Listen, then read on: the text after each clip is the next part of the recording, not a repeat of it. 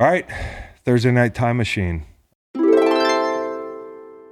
There's only one way I can go here, Make.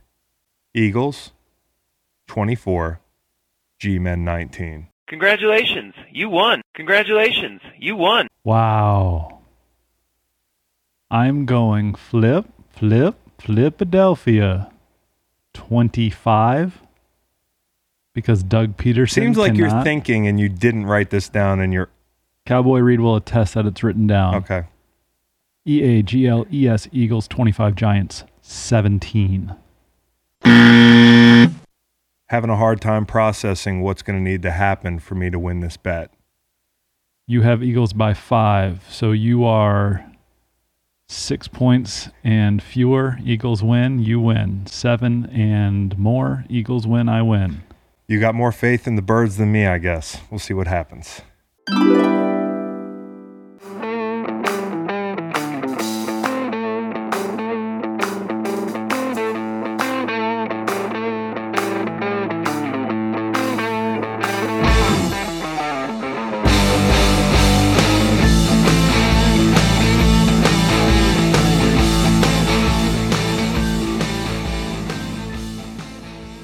Okay, so you got a bit of football news there. Cold, hard football facts from your host. I also have my co-host, Macon Gunner, here as well. Hello! For the people who tweet me constantly and call him Mason or spell his name with a K and shit like that, let's clear it up one time. MACON, and breaking news alert, your boy is closing in on 4 digis on the Twitter followers. Damn, you're going to start writing think pieces and shit. And that's organic. I mean, we haven't been calling for it. Now, I don't know. You kind of call for it when you're always in my mentions after I post, like, hey, down here, the guy that you find really entertaining, here's my handle. Yeah. If you look at my feed, it's a bunch of UVA stats nobody would care about. And hey, I know Chris. I'm on the radio thing. You're on the program.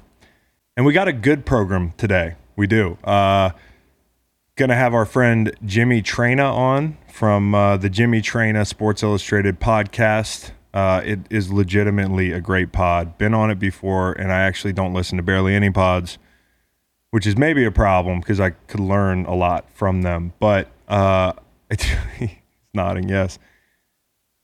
Jimmy's is great, and Jimmy is a really entertaining writer as well for Sports Illustrated. So we're also going to talk to a running back. You might have heard of him, Tiki Barber. Ateem Kiambu, my guy. You're great with names, dude. You really are. We'll find out. I've been saying Ateem Kiambu. I want to give you your flowers, man. For years and years. I want to give you your flowers. You are great with names. Maybe better with names than anybody I know. Thank you. Thanks, Kurt. Joke being. Yeah, I got it. My name's Chris. Tiki's going to be great, man, because he's perfect for this week's, kind of Twitter fodder that was going down in my mentions. And it all started with Chris Johnson, who was wow, what a player he was. Unbelievable. One of the best I've seen in person. And his run in Tennessee was terrific. He had a take that the Tennessee Titans possess the greatest stable of running backs in NFL history as a franchise or as a team. That sent me down a rabbit hole, and I spent the better part of the week on Twitter arguing with fans that just like their favorite team's running back's the best. We'll see. I mean, that was pretty much the consensus. So I'll have Tiki try to clear that up for us. I mean, the Giants are not in contention. It's just like Tiki and nobody else. That's right. We did get the all-time leading rusher for an NFL franchise on the show, and so his bona fides, if you will, speak for themselves. Yeah, I mean, but the Giants as a squad, I mean, there's just not a lot of depth there. I mean, some of these other franchises, you're going through it, and the NFL is really like all the great backs, it feels like, were funneled into 5-6 franchises. Doing a little research, I came across some great names. Yeah. Garrison Hurst, remember him? Oh, yeah. I love Garrison Hurst. Niners. Amon Green. Amon Green. Leading rusher for the Packers. Mm-hmm. For the Pack, I'll give you a random one. Wait, I forgot it. That is random as hell. Yeah. Yeah, but good. Yeah, you got any other ones? Napoleon Kaufman. That's what I was going to say. Nice. Napoleon Kaufman. I'll go back to East Rutherford and say Tyrone Wheatley. Tyrone Wheatley. My goodness. Just a running back smorgasbord. You got a lot of them running through your brain. Hey, we'll talk to Tiki about that. We'll also talk about the Le'Veon Bell news. It's kind of old news now, but how is it going to work out in Kansas City? We'll get to see that this weekend. And Antonio Brown, having spent a lot of time in very interesting locker rooms, Tiki did. I wonder how that dynamic would be in any number of NFL locker rooms that we're talking about him joining very soon. That story came out of nowhere for me. I just woke up one day and I thought the Antonio Brown thing was over. And the Antonio Brown thing is not over. Apparently not. There are more chapters. In Seattle, what are you doing? Are you really? Well, we don't know that for sure. Is that for sure at this point? Nope. So we'll talk about that with Tiki as well, and also Fitzmagic. That's a tough one for all Fitzmagic fans, but we'll see if Tiki thinks that's going to work out down there in Miami. In the meantime, I do want to bring this out. I want to do a shout out or two. I want to shout out my wife Meg, my lovely wife Meg. For no reason, because she doesn't listen to the podcast. No, that was made abundantly clear this past weekend. Hey, Meg, I'm not doing the dishes anymore ever. I'm not putting the dishes in the dishwasher anymore. And it doesn't fucking matter because you're not going to hear this. We should call this segment Wife Alert. Kind of like Life Alert, but Wife Alert to see if they actually listen to anything. Yeah, just... that I've been doing that for 2 years because I tell a bunch of fucking lies on this show. I know you can't tell, but I've shaved everything on my face but my mustache again, which my lovely wife Kate can't stand. Can't stand it. But she can't really see it in person. Not many people can. Yeah. So this will be a. You all right? Yeah, I'm good. This will be a wife alert to see if she listens, since she doesn't ever really look at my face. Hey, wife alert. Sometimes I vape right under the smoke detector. And I tell you, I never do, but sometimes I do. We'll pick this up next week, but I wanted to shout out Meg because this weekend, I mean, she was just on a roll with the honesty. Was she not? First, she says she loves your lovely wife, Kate, so much in a very serious tone that, quote, if you guys ever stop being married, she would be friends with Kate. Right, which is fine, but then it wasn't clear if she had stopped the sentence. She was friends with you before she was friends with Kate, though, so that's upset. But she didn't really stop the sentence before everybody started laughing. And then you asked her if that was the end of the sentence, and she said yes. Well, yeah, I mean, she can still be friends with Kate. I don't know. Meg would... No. Okay, so here's where the confusion is. What she meant by that was that she would, if it came down to it, she would choose to be friends with Kate and stop being friends with you. Right, if she had to pick. Now, I understand the implication in the event of where we stopped her sentence. That would be a mistake on Meg's part. Wife alert. Wife alert. Also, when I asked her if she watches or listens to our content, she was like, I don't have any fucking time. You never log into the baby monitor.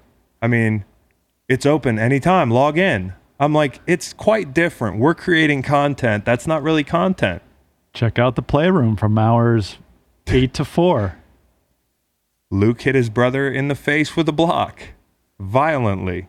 Also, shout out to Adam Rank for asking me how he could help my fantasy team on Twitter. That was nice of him. Bro, you suck. I have a fantasy conundrum. I know, we can get back. More breaking news.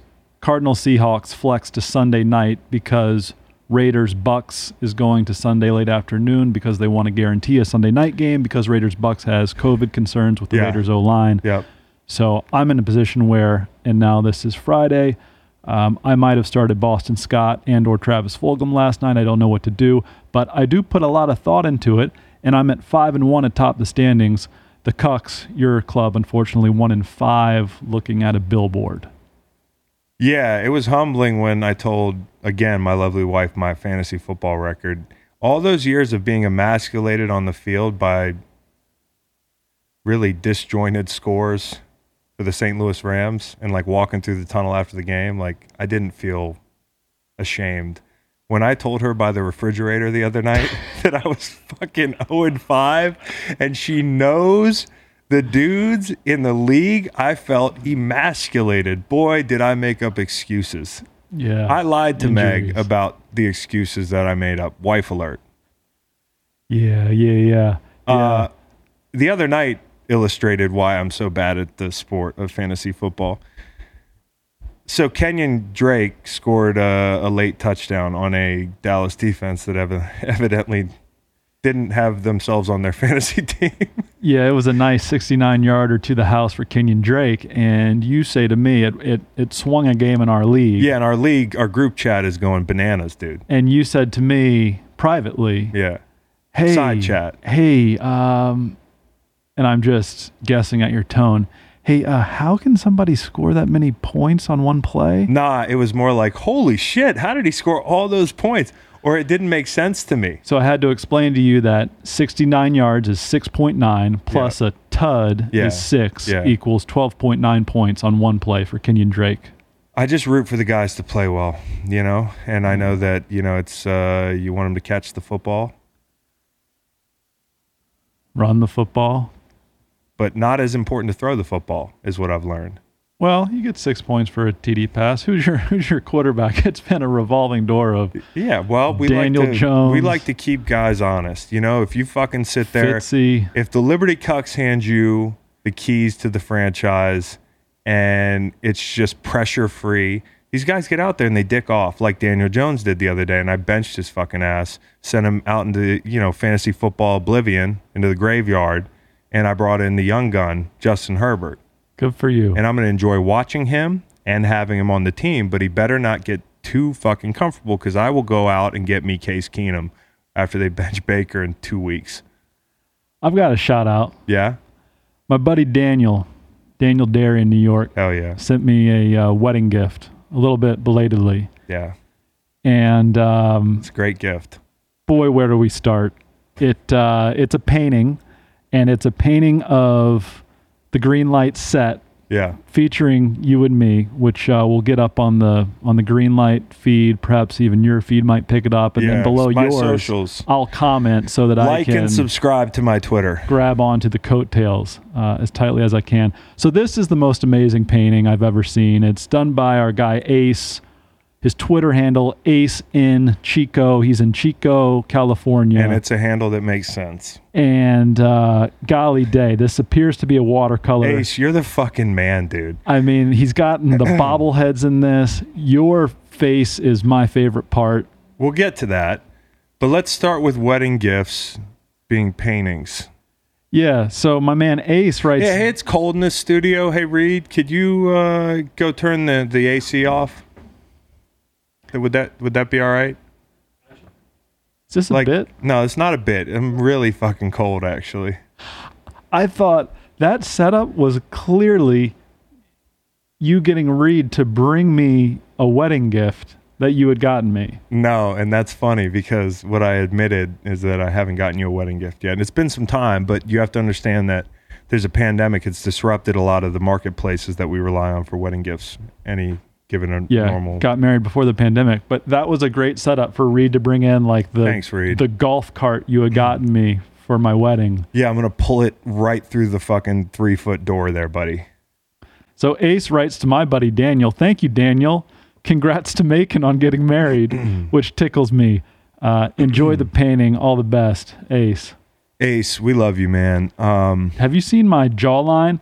The bags under my eyes really pop, but that jawline is something else. Can we talk about your hand?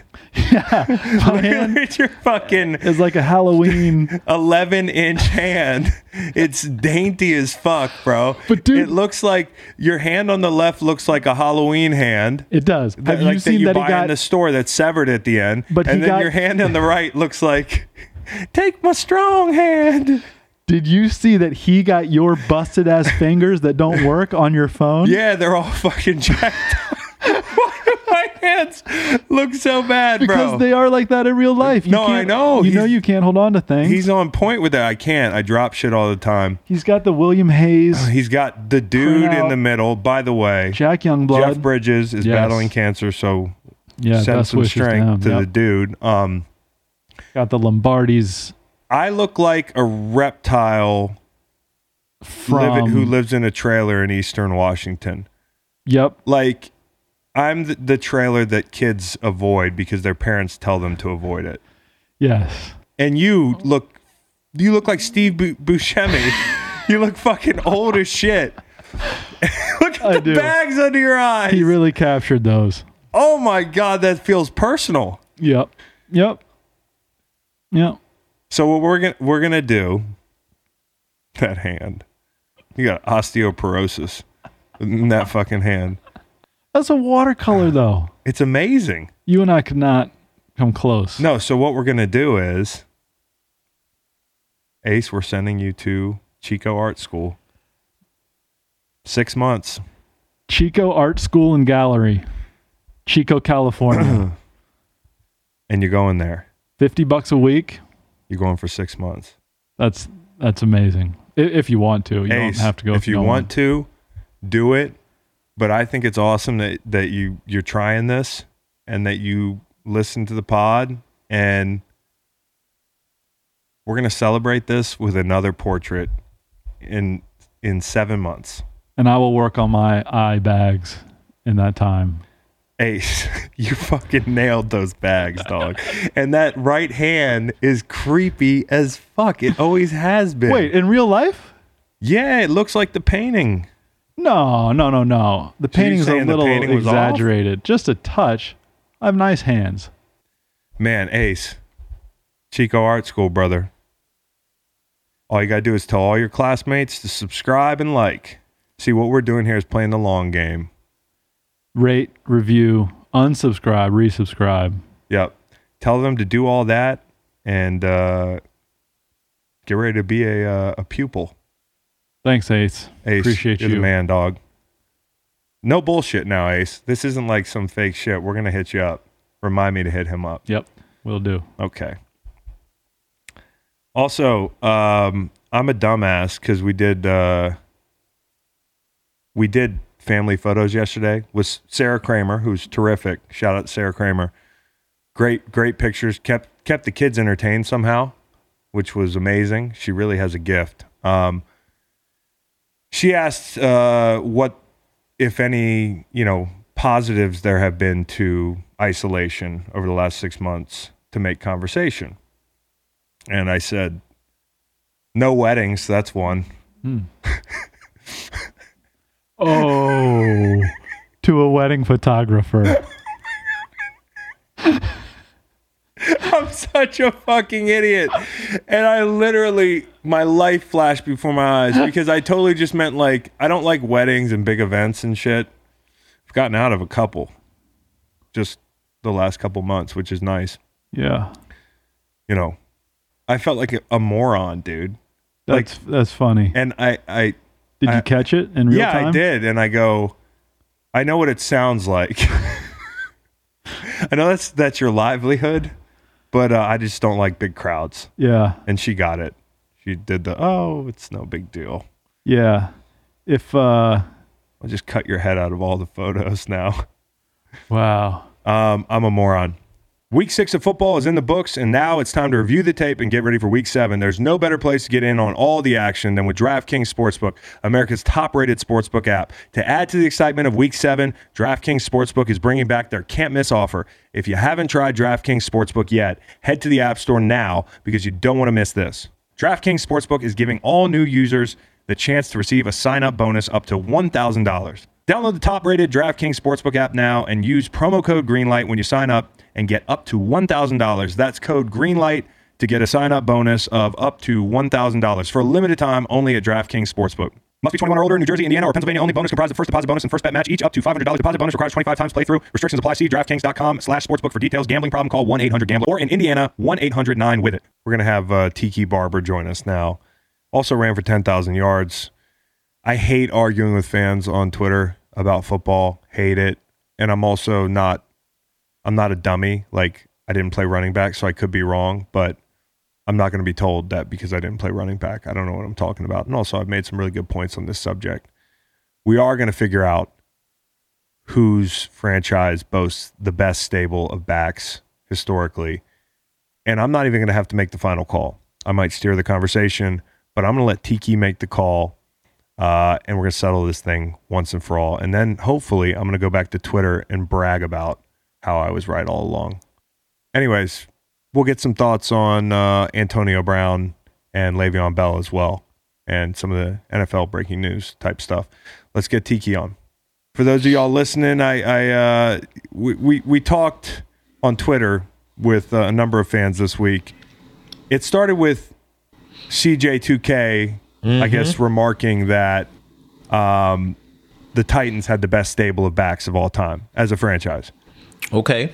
Yeah, I kind of was like, okay, listen, he's got it. There's a case to be made, but the guys that were shared on the graphic, whatever was the check down or whatever, was Derrick Henry, CJ2K, and Eddie George.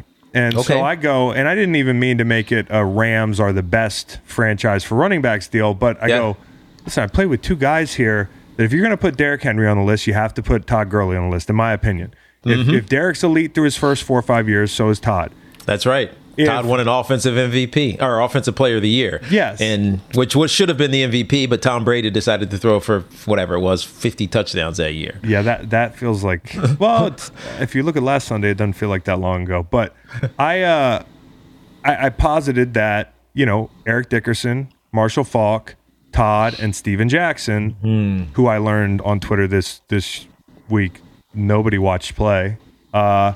How's that possible? Yeah, I don't. Well, we were really, bad. really bad lighting in that Edward Jones dome. Yeah, but he was like he was the guy. He had the hair. Yeah. He was like dynamic. He was strong. He was fast. And I loved watching. And that's right. And he caught the ball. I loved watching Steven Jackson. And fans. What I also learned, which I didn't learn, it was just reinforced pretty handily.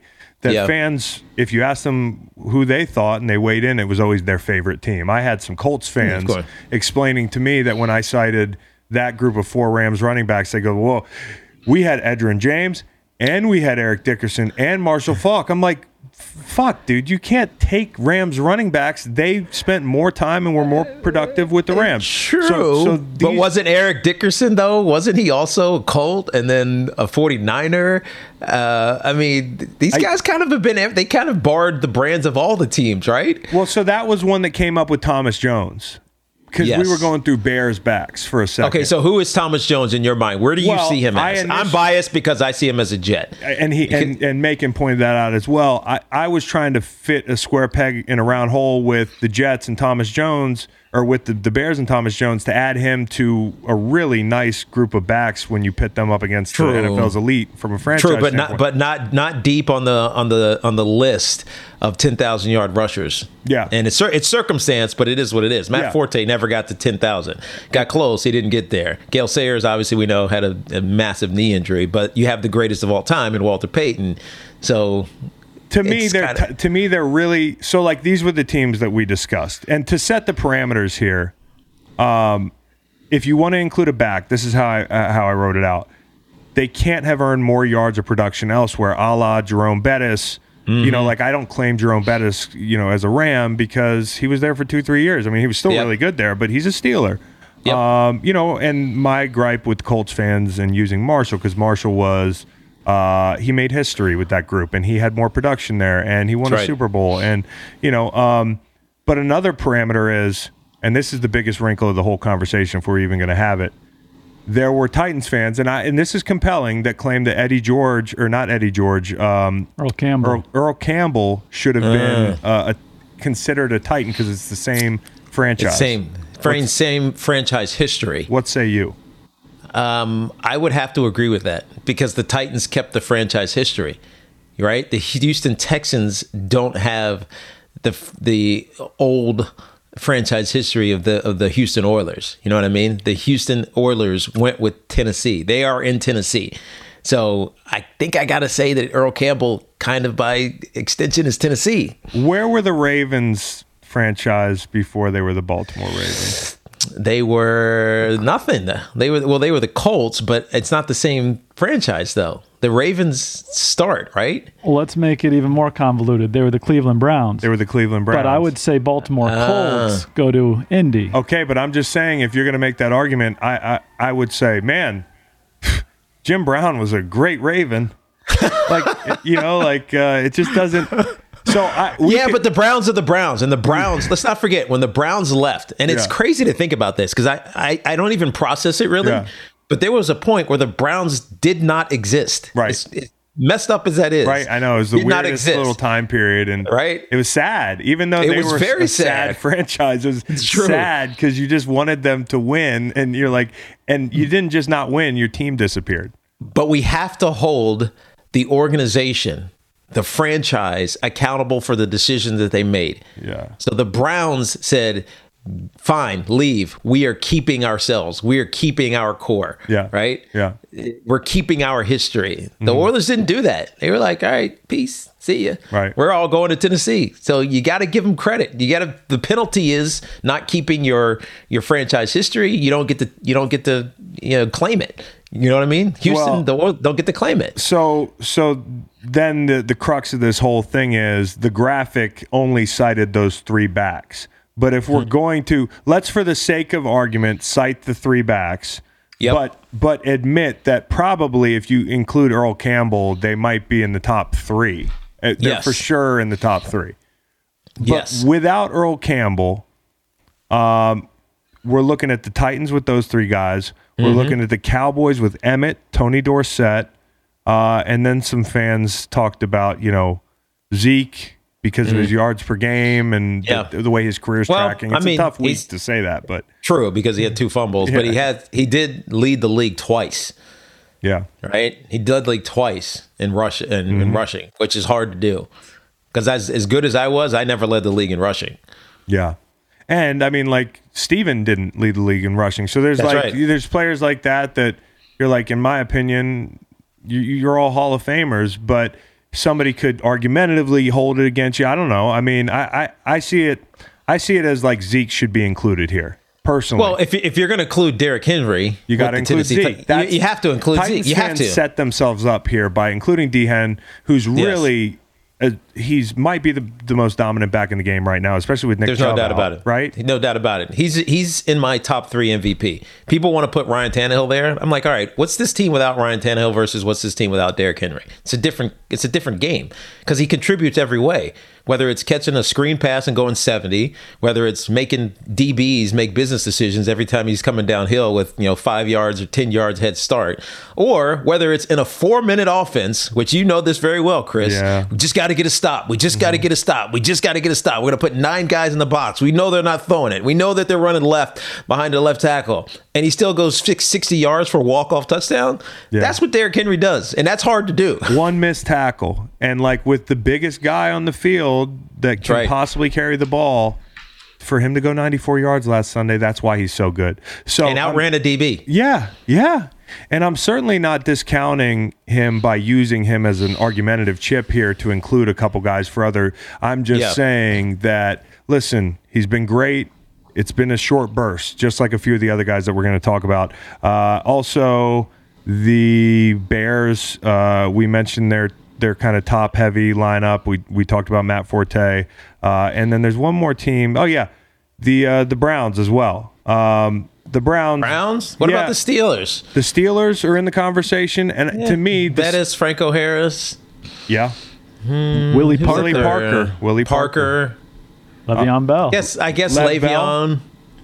What about the Seahawks? Do they deserve to be on this list? Because Marshawn had 6,000 yards there, 10,000 total. Ricky Waters was 10,000 guy. Sean Alexander was just a smidge under. Just short of it. They're in the consideration, but I don't think they would win it. Like, they're not in the running to win it. They've had some really great backs. And by the way, that run rushing title that I had a chance to win, Sean Alexander stole it from me. Did he steal it from you? Yeah, because I ran for 200-something yards in my last game of the 2005 season. It was against the Raiders. Yeah. He wasn't supposed to play because he was in Maryland. He was at home. He was on the East Coast doing something. He came back, wasn't going to play in the game, saw that I ran for the 200 yards and played the game, and then and beat me by, I don't know, 20 yards or something like that. Have you ever talked to him since? Yeah, of course. He's my brother from another mother, man. You know we look alike. Well, you know what? Actually, I was talking to him a great deal about coming out to his charity thing. Yes. Yeah. He's a good dude, man. He's awesome. I'm glad you guys like each other in real life. Cause I love him. That would stick with me. I'd be so pissed off at him. He's one of the few running backs. I was going to say football players because but Cromartie has more kids than I do. Philip Rivers does. He's one of the few running backs that has more kids than I do. Yeah. Because I have 6. He has like 8. Maybe he has like 11, I think. Conversion van guys. I respect it. Conversion van dudes. You got to have the nowadays you got to have the automatic sliding door. If your conversion van doesn't have the like automatic, then you got to step your game up. It really was 20 yards. That's insane, dude. 2-0. That's insane. 2-0. That's 20 insane. Yards. And I'm like, dude, I own a rushing title. Right? And then think again, kid. I held that against him. That's why I had the Seahawks on the outside looking in, because I was like, that's not even a real rushing title. Yeah. Sean went 20 for 73 in week 17. That's right. Wow. He wasn't supposed to play that game. He really gutted out that rushing title that last week. Oh, good for both of y'all, though. I mean, golly, what amazing careers. We got so in the running here, we have not eliminated the Steelers. We have not eliminated the Cowboys, the Titans, the Rams. Are the Bears in or out in the top? Out. Bears got to be out. As much as I love Walter Payton, he's my guy. The other guys just didn't have enough total their top yardage. 2 are just, if you went off top 2, it'd be hard to compete with their top 2. You're right. So we've got... But we're not doing top 2. No, and are you going... What are we doing with Jim Brown and Marion Motley, who were running over electricians? Yeah, Jim Brown is one of the greatest ever. He's probably at the top of my list, relatively speaking. Yeah. Not like statistically speaking. Relatively speaking, he's best running back ever. But you're right. He was... Imagine Derrick Henry playing in 1970. Dude. That's what it was. That's what it is. Look at pictures of Marion Motley on the field, and I'm like, who gave the yoked guard the ball? Like, that's right. Who gave the Quentin Nelson of that era the ball, bro? Dude, because in that era, a guy that size is like, all right, you're playing tackle, you're playing guard. Yeah. And at some place, at some moment on his path, whether it was in little league or college, he was like, I'm carrying the football. Yeah. And everyone's like, okay. They're like, no, you're not. No, I'm carrying the football. Okay. He bullied his way into that position. He was a beast. He looked like he had football pads on. But he was literally just wearing like a sweater. That's how nothing against, and also shouts out to Leroy Kelly, 3-time rushing leader. And to me, if you'd asked me a month ago who the best back in football was because he was healthy, I would have said Nick Chubb. So who knows where that goes. That's and right. I don't know if you would share the sentiment, but that's a good. I love Nick Chubb. That's a good point. And he just gets they don't really miss a beat. No. With Kareem Hunt. No, that's what it's almost like. So I don't know. Yeah, it's like I don't know. But it sucks because it works against the public perception of him. You know, like I don't know if it's fair because I think they're both just. Yeah, because even when they were bad, when they were underachieving, and this is the last couple of years, they're just underachieving team. He's still leading the league in rushing, or at least close to it. So Chubb deserves a ton of credit. You knew they were only doing one thing in Cleveland, running the football, and he still almost led the league, except for Derrick Henry. No, you're right. Also, I remember playing Kareem Hunt for the first time, and I only played him once when he was in Kansas City. Maybe it was his first game. I don't know what his rookie year was, but he went off on his first game. Yeah, and it was against us, and I remember thinking, when I ran like 30 yards downfield to try to tackle him, and I was gassed, but I just took my shot. And I remember thinking, like, that guy's really hard to get down. Like, you just slide off him. I mean, he is just heavy body. He doesn't move. Good balance. Yeah, dude. Yep. He's a beast, man. So I got to give him his respect as well. But yeah, so the Browns are out of it. We're going Cowboys, Titans, Rams, and is there anybody else that you Steelers?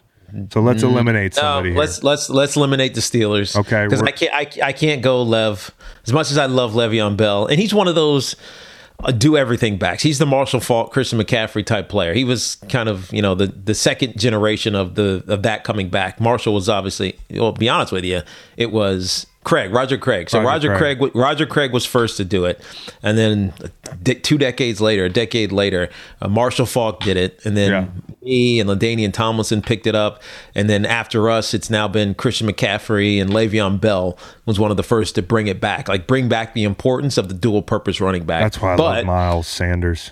Oh, exactly. But he just can't stay healthy, man. Yeah. Well, nobody in that building can. No, so, they're cursed, man. So we just eliminated respectfully one of the teams here, and we're down to the Cowboys, Titans, and Rams. I gotta say, how many years was Dickerson with the Rams? I want to say 6. Make, you want to check that? I know that he played longer in LA than he did in Indy. Or anywhere. Yeah. In fact, I think he finished in Atlanta. There's one of those weird pictures of a guy that like you didn't know played somewhere, like Franco Harris in Seattle. Yeah. It's burned into my brain, that picture of him in a Seattle uniform. I think he finished in Atlanta. Finished in Atlanta, 5 with the Rams. 5 with the Rams. How many? Give me his history. Yeah. His team history, if you have it. Rams 83 through 87. Then he goes to Indy in the middle of that year. 87 through 91, Raiders and Falcons. And what did he do? Yardage, accolades in LA. LA, he went 1,800 year 1, 2,100 year 2. Jeez. 1,800 again year 4. Wow. And then his next best year is 1,659 for the Colts in his first full year there. But then it went downhill after that first full year. It did. But his best was with the Rams. Oh yeah. For sure. Oh yeah. I mean, he's damn near 7,000 yards with the Rams, right? Yeah. So we're counting him. He's Rams. Yeah, he's Rams. You're good to count. Who else was it in there? That Marshall, because of Falk, Dickerson, Steven Jackson. And if you're going to count D. Hen, you got to count Todd Gurley, in my opinion. Yeah. So they have 4. I mean, they're deep. 4 bona fides. And yes. Can we eliminate the Cowboys? You got Emmett and you have Dorsett, but Herschel Walker was in there, but he was more But if we're letting Herschel Walker in there, then we're letting McCutcheon in there in LA, and then it's like about the 5,000 yard guys, and that's an incredible career, but it's like, do we let him, do we? No, I think we can eliminate the Cowboys. I think you're right. With a quick shout out to Calvin Hill. Yes, absolutely. Calvin Hill. Tony Dorsett is 10th all time. Emmett's number 1. And also, I wonder if you as a running back look back at Emmett, who's awesome, and this is not to take a shot, but his situation was great too.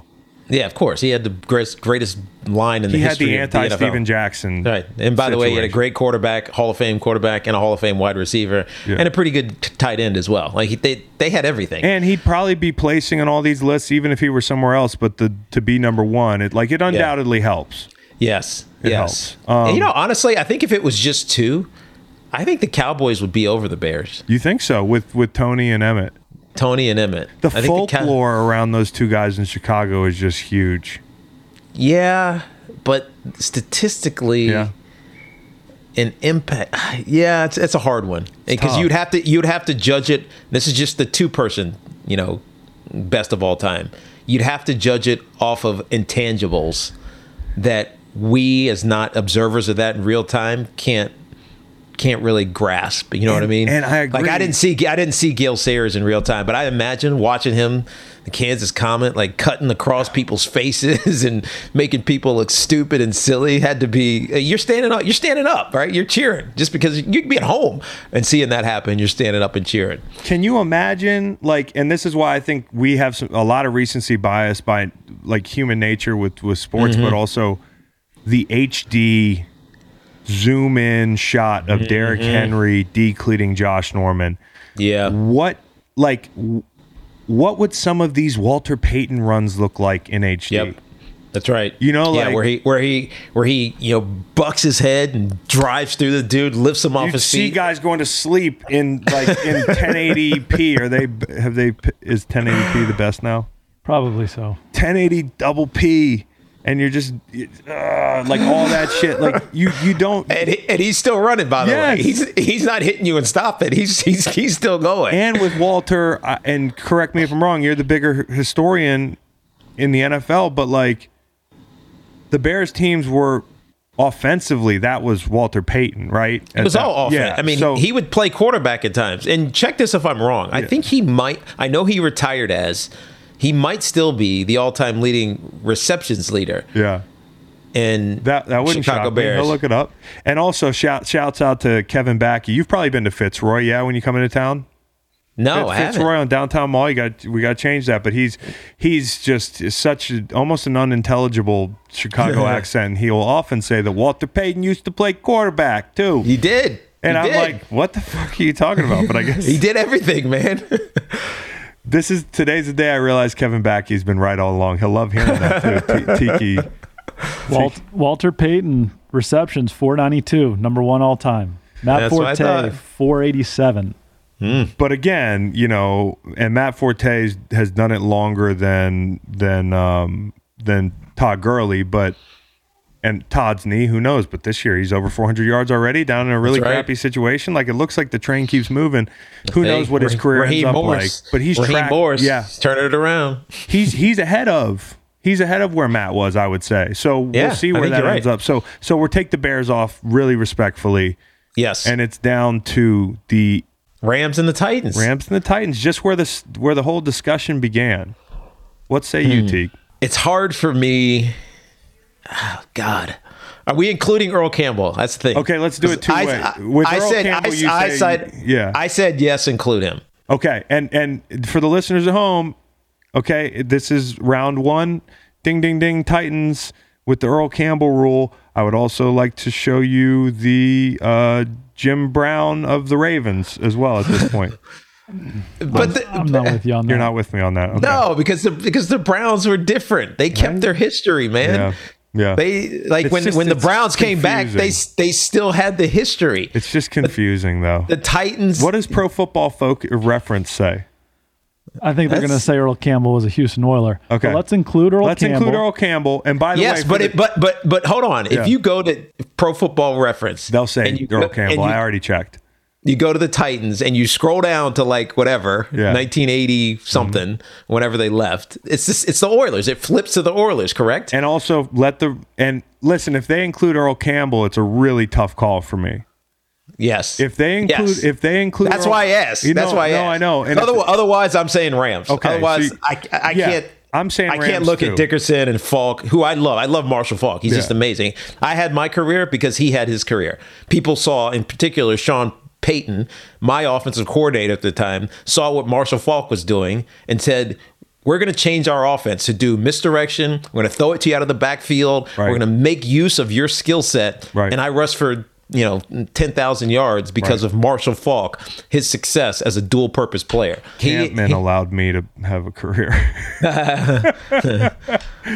It doesn't sound as cool as Marshall Falk, and then the next iteration. Eric Campman, who's that? Aaron Campman. He's a white defensive end. That's all you need. He's a white DN. He played for the Packers for a long time. He probably tackled you. Yeah, but you're a white defensive end too, Chris. No, I know. He paved the way for me. He gave me my. It's acceptable though. Been better if you played the WD. What if you would have played quarterback? Then you could claim Jason Sehorn. Jason Sehorn. That's about it. Your boy. That's it, dude. I love Sehorn. So wait. Are we not including the Raiders? Did the Raiders not get So add the Raiders in here. This is why I looked for honorable mentions, but let's go Raiders. They might be honorable mention because Bo with his hip, but Marcus Allen.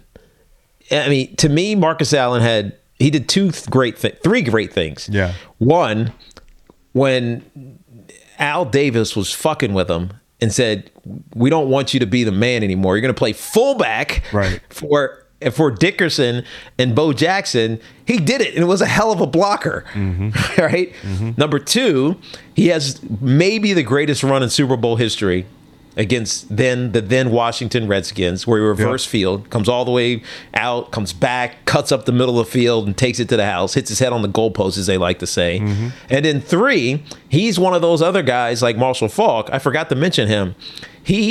Marshall Faulk, and myself are only the three guys in NFL history with 10,000 yards rushing and 5,000 yards receiving.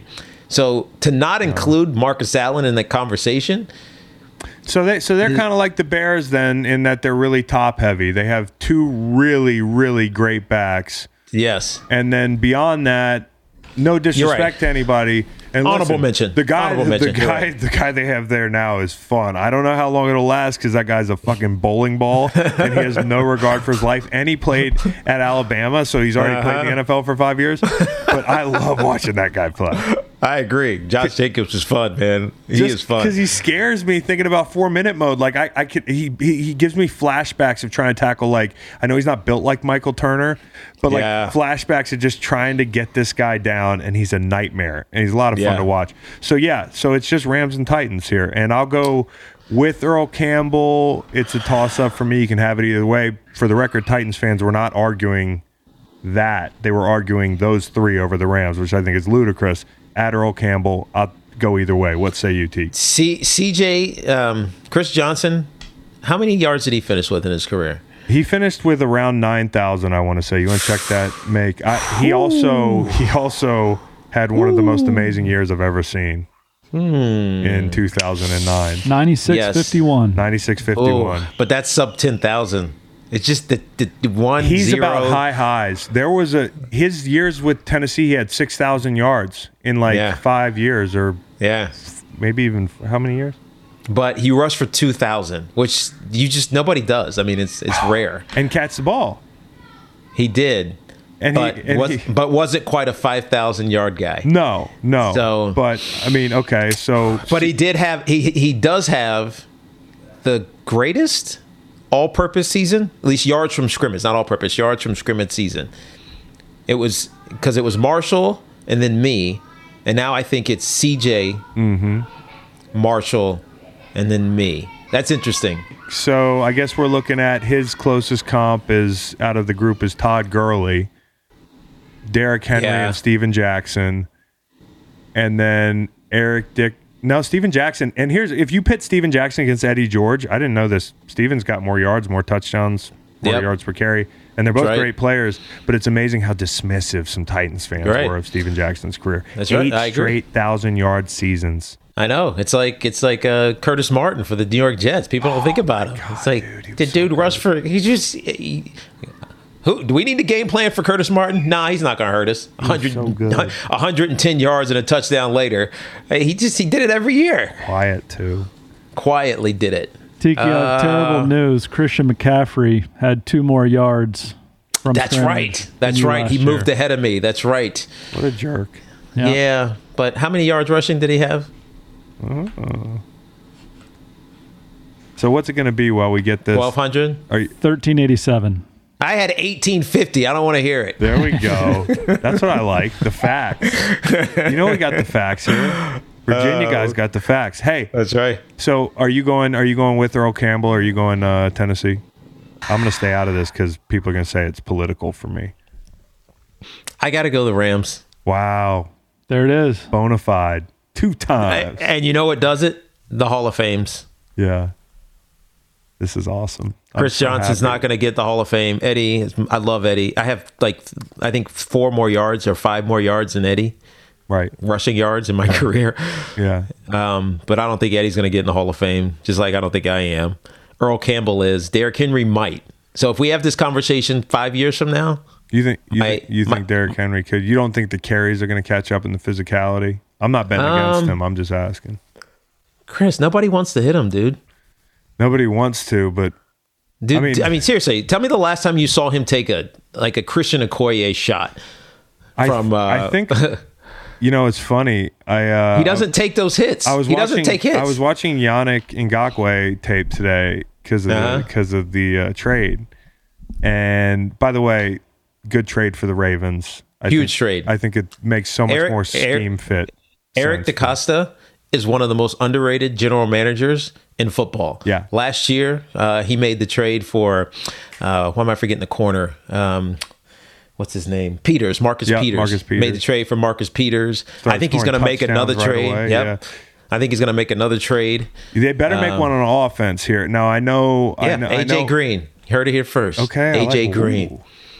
Here's the deal, man. Like they don't need him. The Bengals don't need him. No, they don't. And when you get caught on tape being like, if you don't need me, trade me, the team looks really dumb when they don't do just that, because that's right. What you're saying is that I'm willing to keep somebody around who does not want to be here. That's you know right. what I mean? It's like the Jamal Adams thing.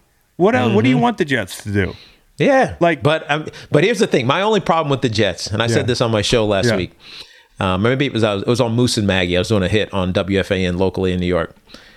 You've had now two guys, one who you got something back from, another who you got nothing from because you cut him. Talking about Le'Veon Bell. Yeah. You've had two guys get the hell out of there by posting on social harder. You got to make it harder by posting on social media. You got right? You got to get more for him. But from a philosophical standpoint, once your team hears that there's a guy, one of your star players, who does not want to be there, and it's and it's just the tough part about where we're headed right now is, old football heads will tell you, if you don't want to be here, get the fuck out.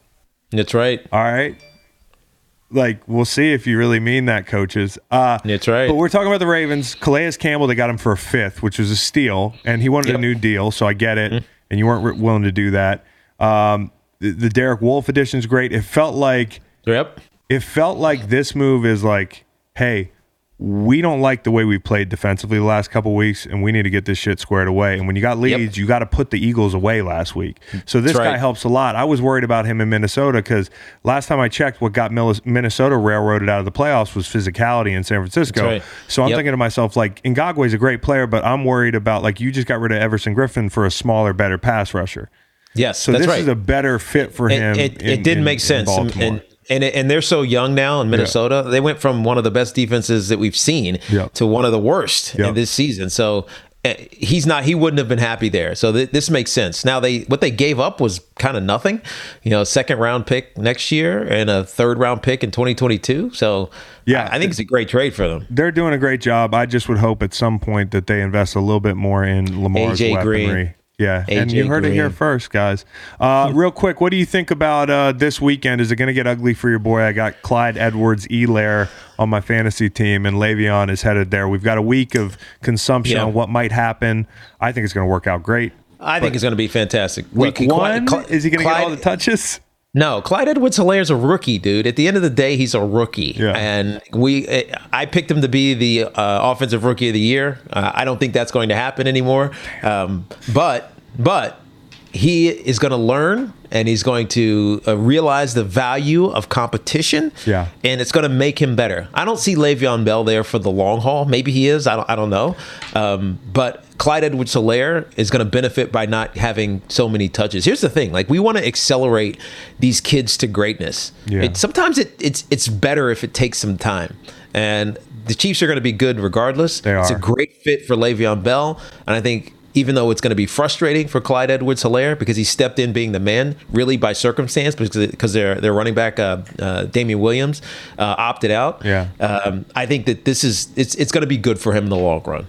And it continues to be bad for my fantasy team. How about the Fitz magic coming to an end? Yeah, on the heels he of knew it was going to happen. He did, but and I get, like, it's funny to me that fans are like so callous when players tell you how they really feel, and they're not. Yeah. He didn't throw anybody under the bus. He just said it fucking sucks. I got fired after like my best day at the office, and my whole career has kind of been like that. But he knew the deal. Yeah. He knew the deal. Yeah. It's no different than when Kurt Warner came to the New York Giants after the Giants drafted Eli Manning. We knew the deal. Everybody knew the deal. It sucked for a few weeks, but eventually Eli figured it out and he started winning some games and then ultimately won 2 Super Bowls. So it's a necessary part of it. You need a veteran to help these young kids acclimate themselves. That's why Pat Mahomes, to be honest with you, is so great, because he had Alex Smith and also his coach and Andy Dalton is amazing. But he had a good mentor, which allowed him to slowly grow into the role. Eventually, then he wins the MVP and then the Super Bowl. I don't know if Tua's going to have that same trajectory, but Ryan Fitzpatrick is one of the best teammates that you can have in the National Football League, even if he's not playing, and even if he's upset because he's not playing. I think it's great. So Fitzpatrick is like the anti-Brett Favre with the rookie QB situation. But Brett was there. I mean, he was there. Yeah. Listen, but part of it was Brett was, he was throwing mixed messages all around. Right. So like the Packers had to, think about drafted his replacement. But I'm saying that wasn't an easy room to walk into for Aaron Rodgers. But it's a different era too, man. It's a different era. Yeah, and I always tell people that it's like just now it's really a young man's game, and you can't be a dick to all your rookies. You just can't. I was never that way anyways. No, but there's no hazing. There's none of that stuff anymore. But so I guess for me, he knew it was going to happen. This has been his role from place to place. Why now? Because it's the bye week. But not opportune to give him his first snaps in that situation where you were playing the Jets and Greg Williams, and you're going to get hit. Like, why? I think they wanted that though, Chris. Because I honestly think the reason that they didn't want him to compete, well, it's twofold. One, there was no offseason, so he didn't get a chance to acclimate, learn everything, learn what he was good at. Offensive coordinators like to go in with the quarterbacks and say, all right, what do you like? Are you going to go into Tua after not seeing him all offseason and throw a playbook at him in training camp and say, what do you like? He may get it because he may be smart like that, but I don't know. They don't know. The only guy who can handle that is Justin Herbert. That's right, Justin Herbert, and he is, dude.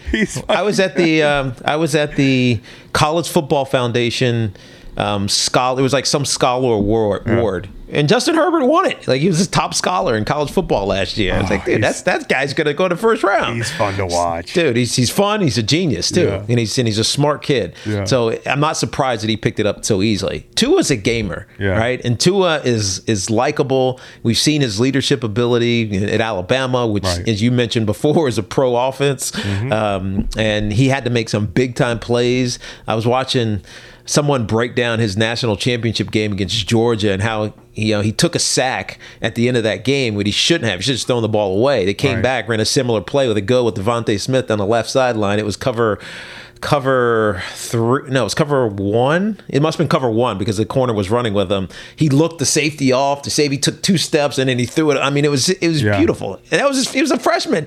You know what I mean? It was his first game action. It was a pro throw. I think he's going to be fine. What they needed to find out, back to my original point, is he actually healthy enough to play in an NFL game? And I think they got satisfied. Yeah. Listen, and I understand it's probably been a very long road for him, and it was a cool moment, and you saw the picture of him on the field and all that. Like, it's just probably not how he drew it up when he got hurt, that he'd be, in the era of COVID, sitting on the field in Miami, or, it's good to see him get an opportunity. Do you think that the Dolphins can be more than like hey, that's nice, the Dolphins are competitive this Sunday? Oh yeah, or are they No, they spent so much in this offseason in free agency on the defense side of the ball, and they bring in Van Noy,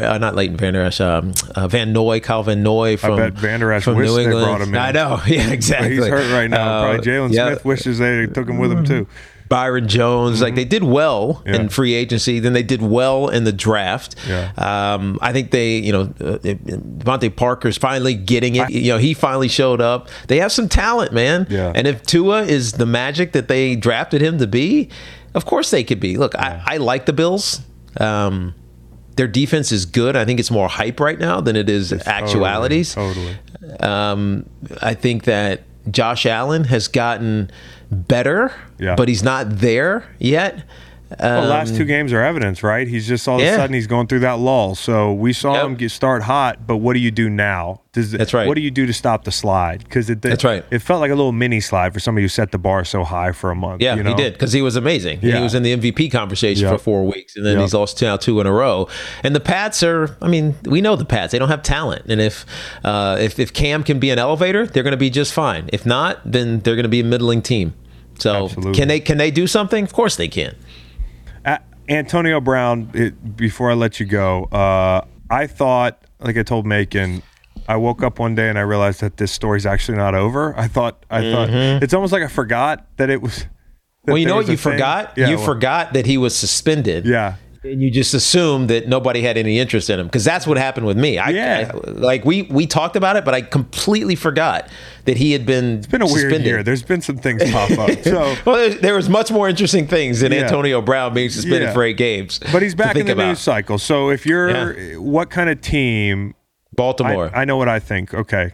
Baltimore, Seattle. Okay. There's got to be somebody, meaning a head coach, who's got absolute control. Like, there's no question. Like, he couldn't go to Dallas right now because Mike McCarthy is under fire, and especially his defensive coordinator Mike Nolan is under fire right now. It'd be like putting gasoline on. That's right. So he's got to go somewhere where there is a solid foundation of head coach and veterans who can smash him into place. Right. Now, he had that last year in New England.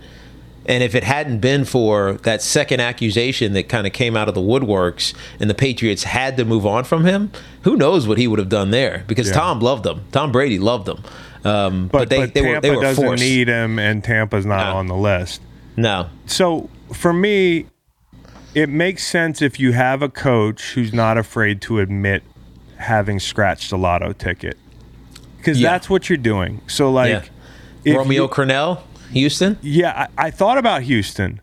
I mean, this is a guy, he should have no conscience. I mean, of course not. No fucking what does he conscience. Care? I thought about Houston for sure. I thought about Philly, but I think that Howie would be too afraid to say, I made a mistake 2 weeks later, because Howie's taking it on the chin a little bit because of the personnel stuff. It has to be somebody that, to me, is secure right now in the situation with a locker room that's got leadership.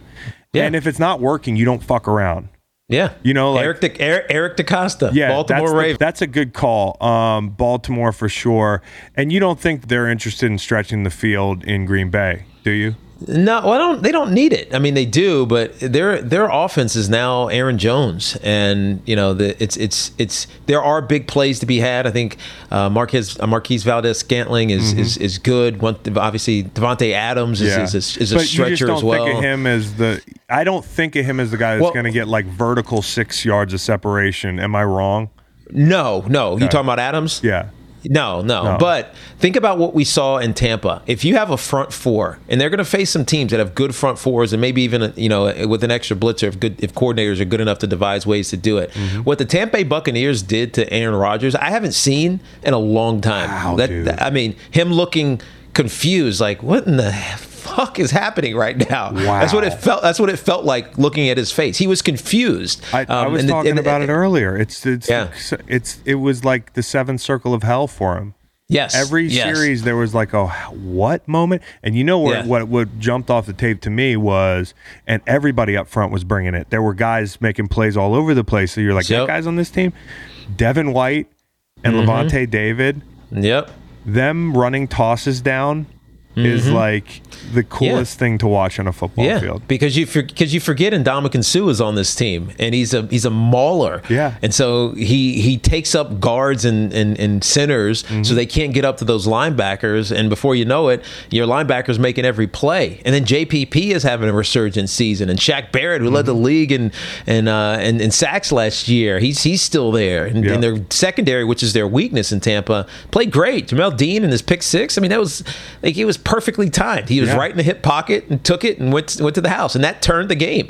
So teams are going to start doing more of that to the Green Bay Packers if they're trying to throw the ball downfield. So as a result, I don't think that they need that. I think they need to get back to what made them successful last year, which is turning around and handing it off to their running back, and Aaron Jones, who led the league in touchdowns last year, and make it easier for Aaron, Yeah. who's not as young and athletic as he used to be. He used to run away from that stuff. Yep. He can't do that anymore. Dude, he was not running away from Devin White. Not many people can, but like No. I saw some plays that my jaw just dropped on film. And it's Yeah. like the Bucks woke up one day and they were like, you know what, we can be pretty fucking good. And not You're right. just like And it's hype. not just because of Tom Brady. Yes, like we're really, and that's what you knew coming in the year. That defense is the strength of that team.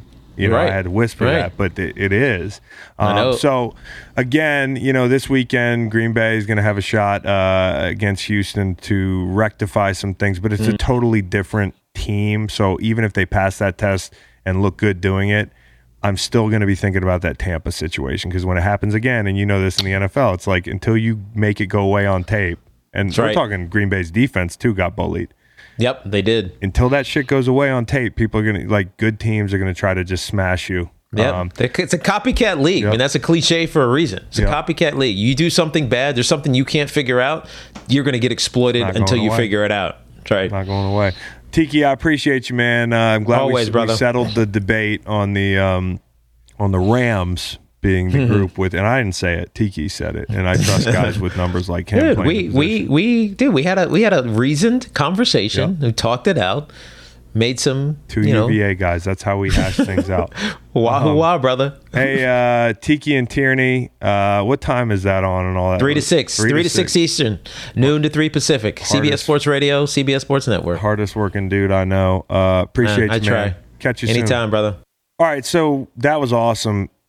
I mean, Tiki said it. The Rams got the best running backs. I wasn't even confident about making that declaration earlier this week, but now I feel pretty good. You can't tell me shit. Now, let me give you the most random podcast segment of the week. I just figured I'd call my friend Jimmy Traina from Sports Illustrated. He's got a podcast. He writes, and I just felt like doing a random segment where I follow through on the promise that I would find some Lucky Charms ice cream. Which totally fucked me up, throwing me off my game all week thinking about that ice cream. I learned about it during Stone Mailbag last week, and I can't stop thinking about the ice cream.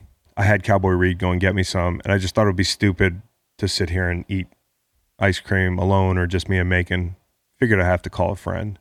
I tried to Postmates Jimmy some ice cream. I didn't even know what Postmates was, more old guy shit, but they Target doesn't do it, so no dice. It's just going to be me eating some Lucky Charms ice cream. We'll see where the conversation goes. Always good to see my buddy Jimmy Train on the other end of a Zoom call. So here's Jim. So is this Lucky Charms ice cream new? Is this a new product? No, well, it's a year old, but it's new in my okay. life. Right. So last week I learned that it existed, and I've been losing it to get to Target and get some. Jim, what's your favorite cereal from the 90s? From the 90s? Like, you know, the stuff that they've gone because of sugar. I'm not a sugar cereal guy, believe it or not. I mean, Really? because I'm fat, most people assume I'm a sugary cereal guy. I'm not like that. Also, you look great. I'm just saying, like, I am not like, give me Rice Krispies, Cheerios, and Golden Grams. I don't think get the respect they deserve. He's absolutely right.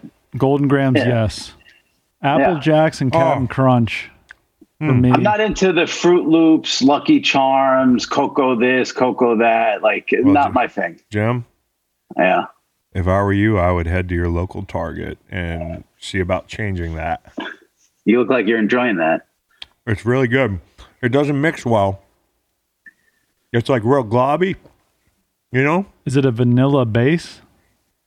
Well, it seems to be vanilla.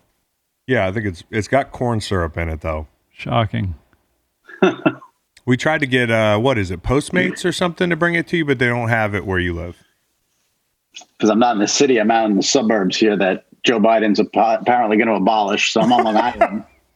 And I'm not in Manhattan where they Jimmy, deliver all that stuff. How does it work? Is everybody like packed up to leave the suburbs in case? Because if Joe Biden wins, like what do they do? Do they come through with tanks and cement? Like I will rollers? I'm hoping to find out on November 4th. I mean, maybe I just, I'm somewhere else in the atmosphere. I don't know what happens and where I go, but Well, I hope wherever you go, they have Lucky Charms ice cream. I'm not giving it a 10. And I've been thinking about it all week. It's kind of like it reminds me of when I saw Inception or one of those movies. Such a build-up. And it's like I don't like walking into a movie when people have been talking about it for a month. And that's what's going on right now in this bowl of ice cream. What's normally the Chris Long go-to ice cream flavor? Vanilla, yeah. Just plain vanilla? That's it? I like vanilla. Yeah, I like vanilla a lot. I used to be a chocolate guy, but now I'm going vanilla the last couple of years. Straight up, you don't throw a bunch of shit on there? In a perfect world, golly, you just hear it? Can y'all hear it? Yeah. You can hear it? Yeah. I'm waiting for the brain freeze. I'm a little self-conscious now. No, but like Jim, NFL teams have like ice cream bars and shit. Right. And so we had like a legendary ice cream bar in Philly because Doug loves ice cream. That was his last words in every night team meeting. Now let's go get some ice cream. And everybody was obviously psyched. They were going to go shovel ice cream by the pint into their stomach to carb up like Michael Scott carving up for the marathon. Big difference between ice cream and fettuccine Alfredo, though. Yeah, but still, like it's so funny that we're all sitting there at 11:30 p.m. world-class athletes, like racing to an ice cream bar. Like I'm gonna turn my fucking ankle trying to beat Ken Flagel, the linebackers coach who's tattooed on my ribs now.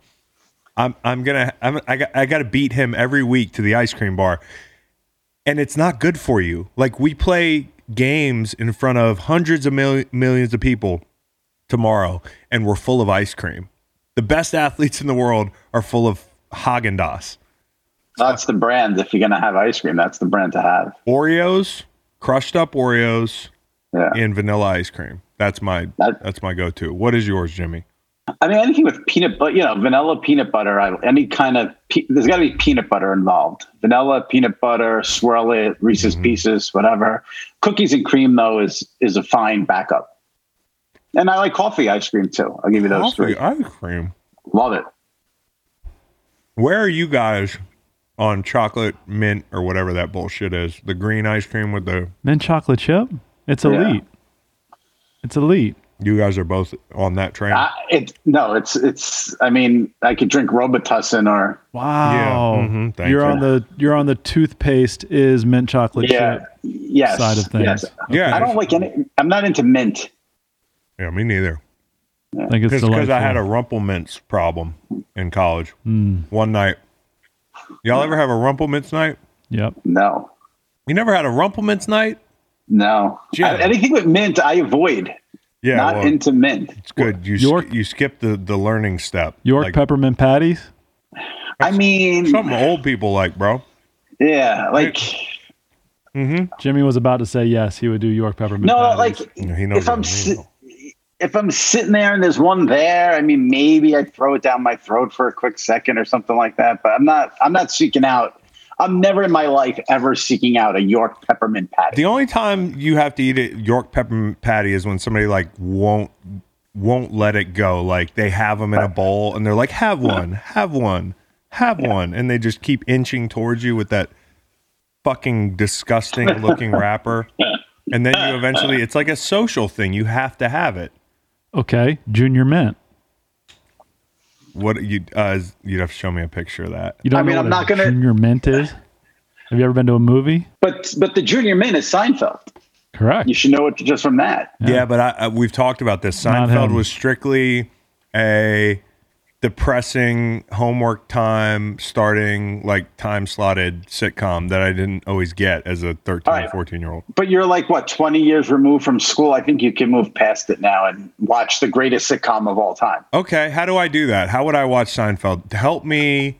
It's either on I think it's on Prime or Hulu. Is there like a season I start with? Do I just start with the first season and just watch it in order? The first season is completely different than the second season. Like the first, so when the show started, NBC only ordered, I think it's either 4 or 6 episodes the first season. And it was actually called a different name. It was called the Seinfeld Chronicles. It wasn't called Seinfeld. Elaine wasn't on it in the first couple episodes. Yikes. So you could just jump in with season 2. It's Curb. You love Curb. It's Curb. There's nothing. It's a I've PG. seen Seinfeld, but it's just that you can't be. There's no LD. But there's George. Yeah, exactly. He's making his 1,000% right. George is Larry. Okay. I mean, everything I've seen from George is a totally different shtick. Like, it's just a different delivery. You can't make Larry David's face. His face is... It's like one of the seven wonders of the world, how you can make those faces. You will see how wrong you are. It's not that you're wrong. I mean, yeah, he's not literally Larry David, but the character, you will love that character with all your heart. Okay, with all my heart. He's Seinfeld, guys. People do love the fuck out of some Seinfeld. Hey, will you help us settle something here? The backstory is, well, I'll ask you as a New Yorker, is there a sense that this is the worst Jets team of all time, or this is the lowest Jets moment of all time?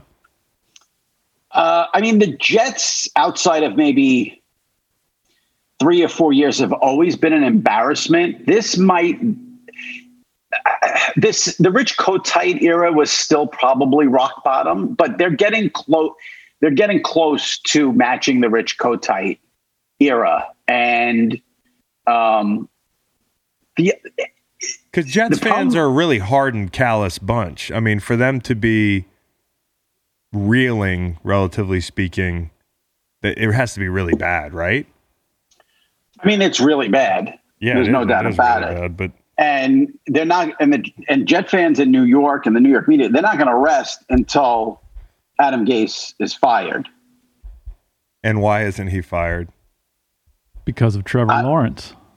Well, they need him, but he's not going to see Trevor Lawrence. No, but they need him in place to get to Trevor Lawrence. In earnest, I mean, this is like earnest tanking. And think about what a waste is. They drafted Darnold, and now they're going to tank for Trevor Lawrence, and they wasted the draft. It's not good. But they have no talent. Yeah, but when Arizona just did it, Josh Rosen, Kyler Murray, and now they look like a squad. Well, listen, it's going to be more common nowadays, just the way things are set up with these rookie deals. And I think if you're New York, Sam Darnold can win in this situation, get traded somewhere nice. Maybe Indy. We talked about that last week. Or, start the whole thing over with Trevor Lawrence. I think both outcomes are exciting. Better than Joe Flacco handing off to our guy Frank Gore. Yeah, I hate that for Frank Gore mostly, but Joe Flacco as well. So the other night, I basically was... For the folks listening who don't follow me on Twitter, I caught a stray, kind of like Nathan Peterman caught a stray the other week from Davante Adams. Did you hear this, Jimmy? They asked Davante Adams about Tom Brady and facing Tom Brady. I don't care who's out there. I don't care if it's Nathan Peterman out there. Nathan Peterman is just fucking minding his business, eating breakfast in Las Vegas at the facility. Probably dropped his spoon. It's rough. That's how I felt the other night when I saw in relation to the NFC East possibly being one of the worst divisions to ever exist for a year. I hated catching a stray when they brought up the 2010 NFC West battle, which ended with Marshawn Lynch and Beastquake, but it was never that sexy. It was 2 6-win teams duking it out to win the division. I believe 6 wins. Or was it 7? Doesn't matter. Really bad. Week 17 in Seattle. And it was the Rams and it was the Seahawks. And we ended up, as the closest I ever was to the playoffs, with a chance to beat Charlie Whitehurst and be a division champion and see what it was like on the other side. And in my young career, it was only 2-3 years in, but it felt like I really wanted to go see what was on the other side. And I thought we were so close. And, we lost to Charlie Whitehurst, spoiler alert. I had a KG veteran named James Hall who was like my mentor. And James Hall was calloused, okay? He played a great deal of good football in Detroit, in basically anonymity, and then ended his career in St. Louis. I don't know what he did in his last life to deserve that. But he was hardened, and he knew that this was our last chance and his last chance. And I'll just never forget his face after that game. It's depressing. It plays over and over again in my head. And then drunkenly at the end of the season, we had a team party, and he tells me I cornered him and said, I slurred all this. I said, I love you, man, but I don't want to be like you. And that's something he's never let me live down. But that prompted me. I tweeted that story, and somebody goes, if it's any consolation, you're not as bad as the 2020. You've never been on a team as bad as the 2020 Jets. And I said, not so fast, my friend. LeeCorso.gif. Okay. I pulled up the 2009 Rams and the 2020 Jets. You probably don't remember us, Jimmy. Nobody was watching us. Yeah, I know the Rams were bad there for a while, but I can't give you the season by season, the game by game breakdown. Okay, who was the quarterback? Mark Bulger. Mark Bulger he started the year. Did he finish it? He didn't finish the year, did he? Macon's got the stats here. We're gonna run through, and you be the judge. Which team was worse? You can help settle this just on a statistic basis. Here, there's no way you're worse than this Jets team, dude. Buckle up. Through 6 games, Rams scored 9 points a game. These Jets are at 12.5 points per game against, 28.2 for the Rams, 30.8 for the Jets. We were stiff on D. 0 rushing TDs for the St. Louis Rams in 2009 to this point. Jets have 2. Point differential, minus 115 for St. Louis, minus 110 for the New York Jets. Turnover differential, somehow the Jets are plus 3. Your Rams were minus 5. Not a surprise. No. 28 plus point losses. Jets have one of those. You guys had 3 through 6. Yeah. What did that team finish record-wise? 1-15. 1-15. But here's how we won. We beat Detroit in Detroit on a fake field goal to win the game. We were a fake field goal against the Detroit Lions away from being the Detroit Lions. Lions were 1-6.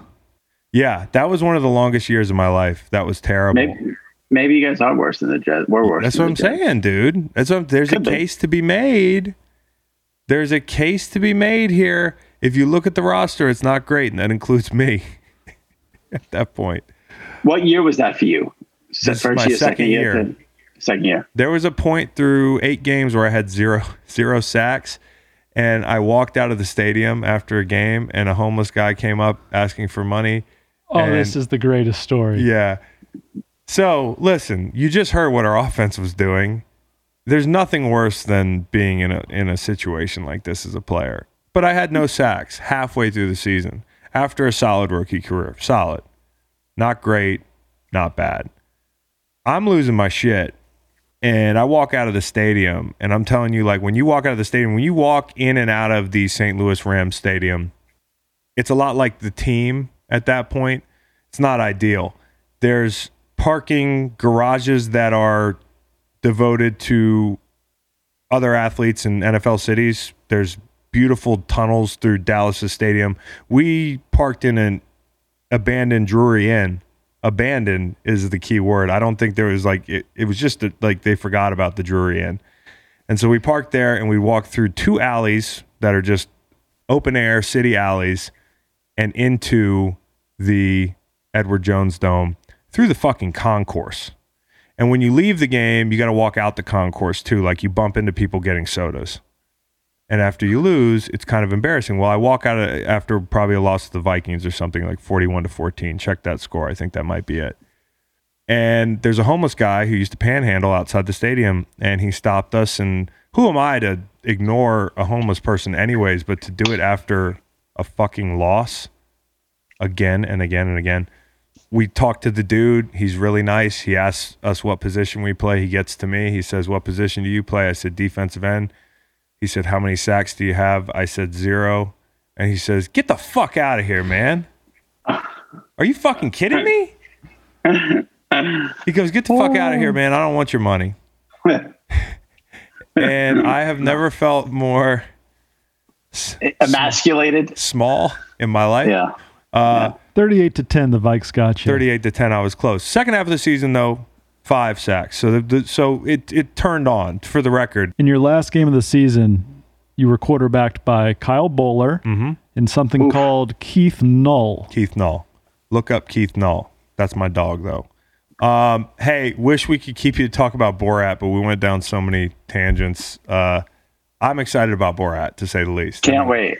I've tried to avoid spoilers. Everything I've seen has said just as good as the first one, just like the first one. So that's all I need to hear. And your boy Rudy's in there, so. Now you have to watch it on Amazon Prime. You're going to be okay with that? It's on Amazon Prime, not Netflix? Bro, Not. it's like a couple bucks a month. I Make think it. we You got to have help but this guy logging out. in is a problem. It's just a problem. How about you come over for a hot tub? We'll put the TV on the He's invited on me the over arm. to Hot Tub. Yes, I heard. Yeah. He's a friend of the program. I think you should Instagram live you two in the hot tub watching Borat. Very nice. Not nice. Not nice. All right. See you, Hopefully Jim. you could end up like Borat and the guy in the first movie in the hotel room. Fuck no, dude.